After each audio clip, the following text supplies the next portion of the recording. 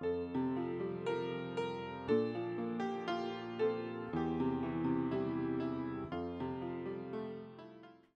and peace to you, and welcome to Faith Lutheran Church. My name is Candace Wassell. I'm the pastor here at Faith. It is such a joy to have you visit with us. You are welcome, so welcome in every part of Faith's community. You are welcome to join us in person at worship on Sundays. You're welcome to visit us online. You're welcome in our mission and our fellowship, and most important, you are welcome at the Lord's table.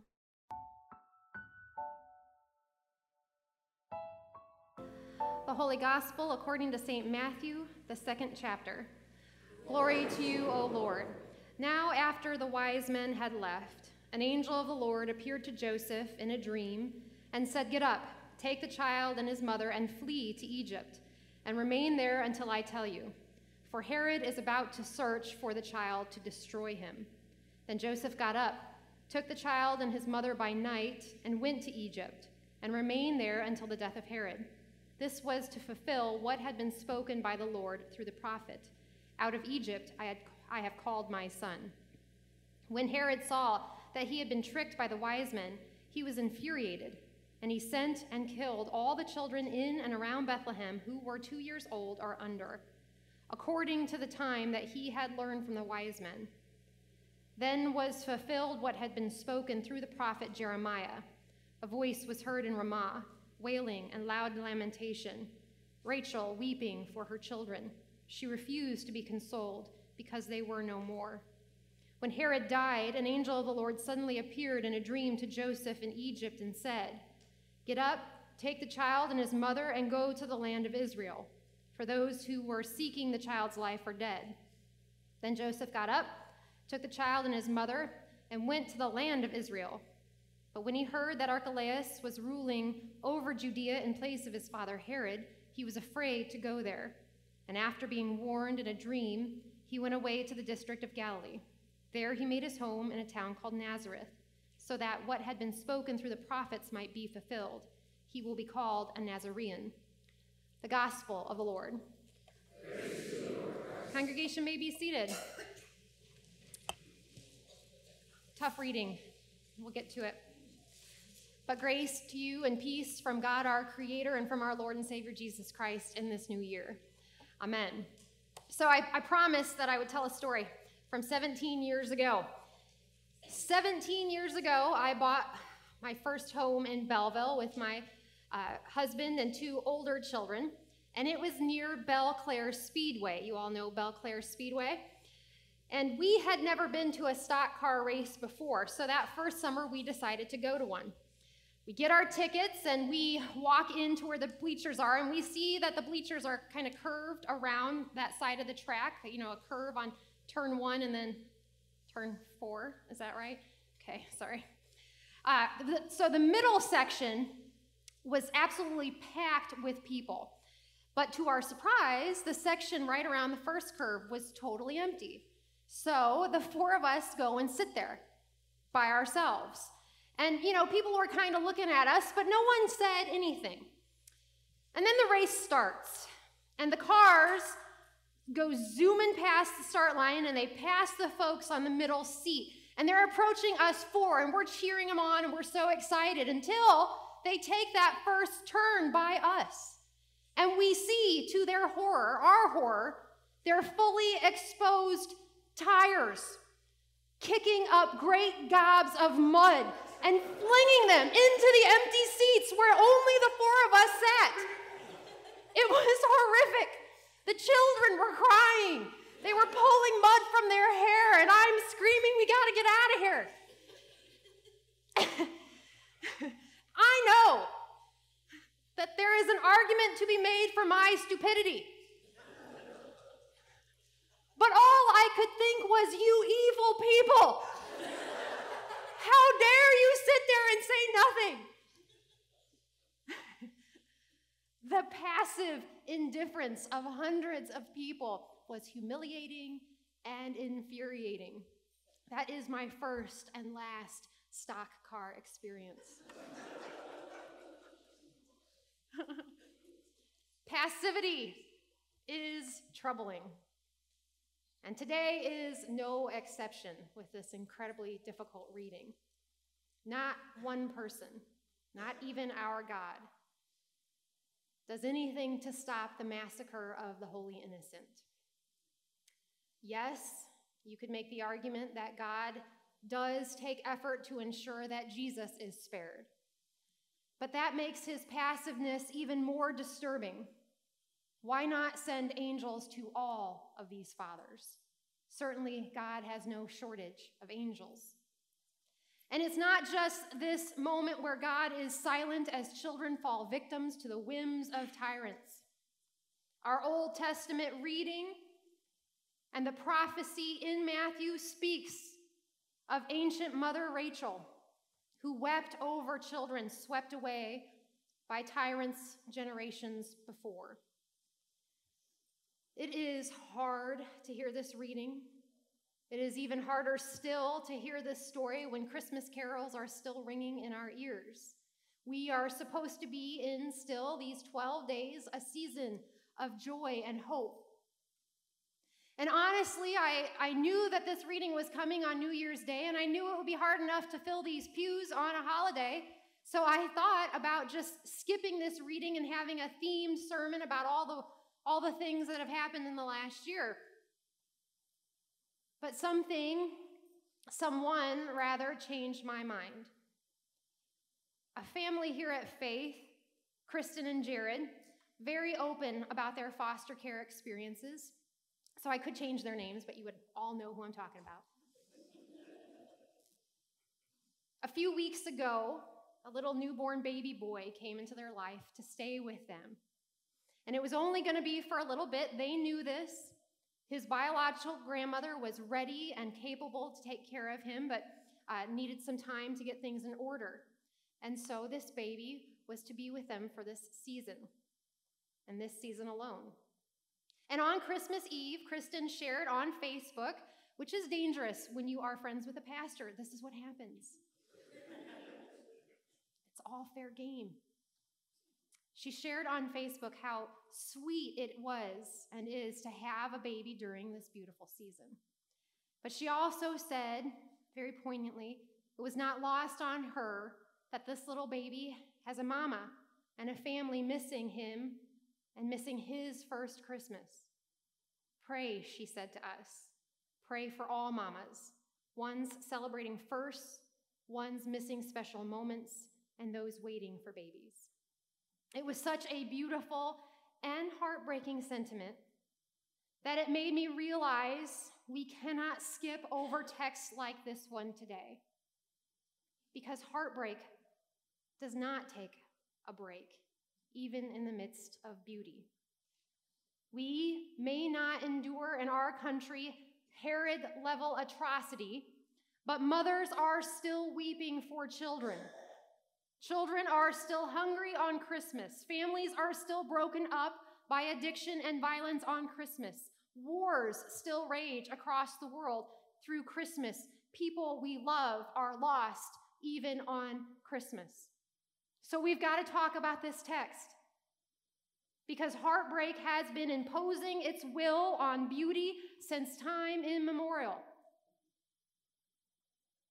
But it's not all same old today with this text, much as it seems like just a repeat that we are hearing from the Old Testament about children dying. Something different does happen today with Jesus. Our critique, my critique, which I feel is a justified critique that God is too passive in this story. It is not ignored. God does not ignore the critique today. Finally, we will see God dig down deep to find an answer to our anger and our tears, and he gives us Jesus, who enters into our pain on this day. That is the promise of the incarnation, of a God choosing to wrap himself in flesh and live among us. And it is a good answer, because Jesus is not a passive God. He does quell tyrants. He quells the tyrants of sin and hunger and disease and death. And when he entered into our pain and the and the reality of human existence, he didn't refuse to just do nothing. He healed, he fed, he forgave. He walked with people, but he did not leave them where they were. And seeing his resistance against the heartbreak changes us. And here's something that I think you're not probably going to hear from other pastors or from other pulpits. But I believe Jesus' resistance to heartbreak was so radical and so divine that it also changed God the Father. And here's what I mean by this. Rachel wept, right? Our text says that. Rachel wept for her children. Mothers weep in the Bible. That's what they do. Mothers weep. That's how they grieve loss and heartache in the Bible. But fathers in the Bible do something totally different. When Rachel's husband Jacob sees that his son's multicolored coat, right? That multicolored coat that Joseph gets to wear, Jacob will see that covered in blood, and what does he assume? That he's dead. And so what does Jacob do? He rends his clothes. He tears his garment. When Absalom kills David's sons, David tears his clothes. When Job loses all his children, he tears his garment in two. That's how fathers grieved and are moved by loss in the Bible. And though God does take measures to make sure his own son escapes the brutality of this day in Matthew, Jesus is not going to escape the cross. And I want you to look with me on what happens in that moment. So, if you're new to faith, I sometimes make you get out Bibles. Sorry. I'm not really sorry. All right, so get out a Bible, and if you're in a seat, pass them down. Thank you, Ords. Pass them down. But you're supposed to keep one. All right, so go to page 910. 910. And we are going to look at what happens on the cross. So this is Matthew chapter 27, verse 45. It's page 910. All the way in the back. 910, page 910. I promise everybody is on 910. Unless someone brought their own Bible. Sorry, Jim.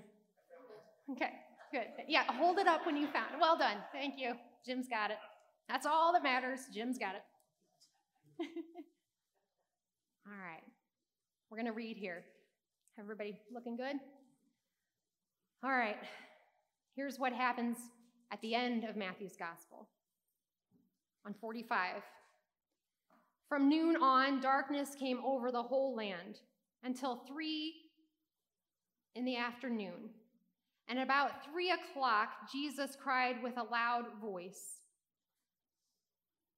Eli, Eli, lema sabachthani. That is, my God, why have you forsaken me? And when some of the bystanders heard it, they said, this man is calling for Elijah. At once, one of them ran and got a sponge, filled it with sour wine, put it on a stick, and gave it to him to drink. But the others said, wait, let us see whether Elijah will come to save him. Then Jesus cried again with a loud voice and breathed his last.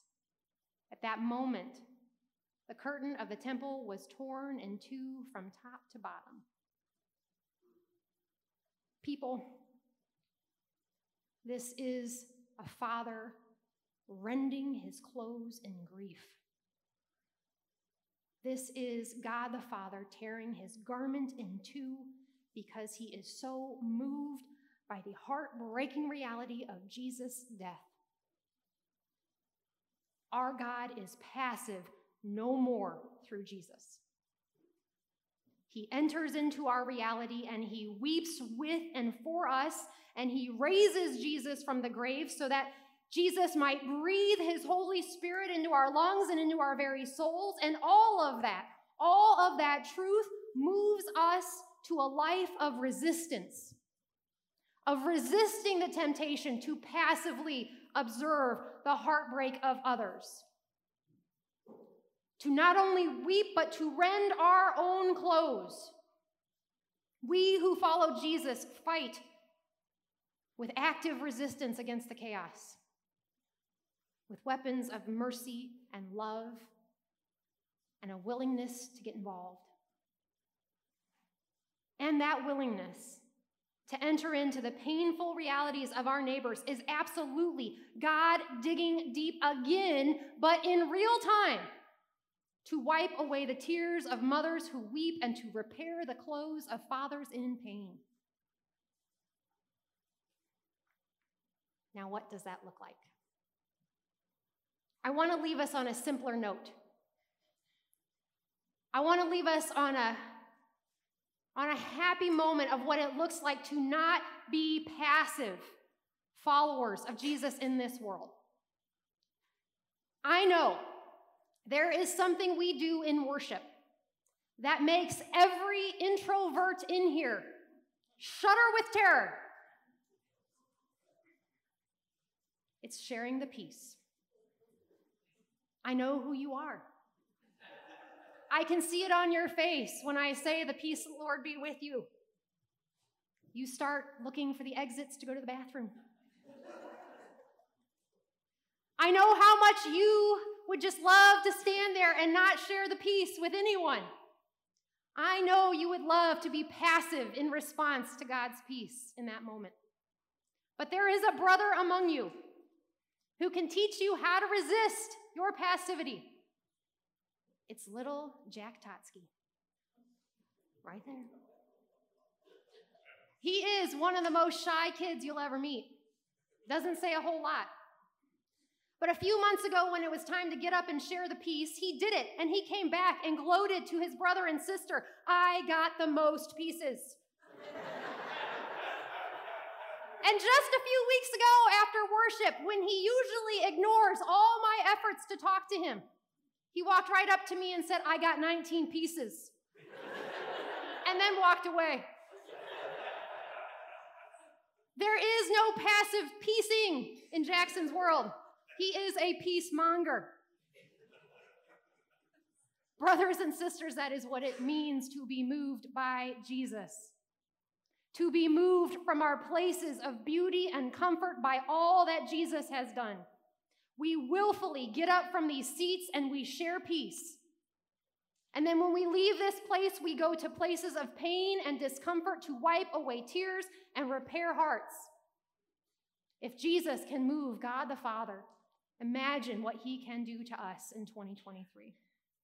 Thanks be to God for this gift of life and love and joy and hope and peace in our Lord. Amen.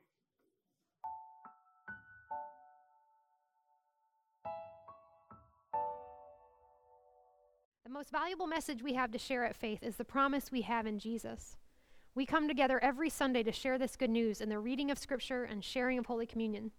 It is these two acts of worship that we learn of the forgiveness, peace, and joy that Jesus has won for us on the cross. These gifts also belong to you, and we hope you will feel welcome to receive them. After we've shared worship together, we trust that we are ready to be sent out into the world to serve our neighbor, and you're welcome to join us in that great work as well. There are so many opportunities at Faith to be the hands and feet of Jesus in the world. It's what we feel called to do. It's what we're passionate about. Above all, I want to encourage you in your faith. No matter where you're at in your journey with Christ, you are welcome to visit Faith as often as you are able. But whatever you do, keep searching. There is a church family set aside just for you, and I trust the Holy Spirit will place you right where you need to be.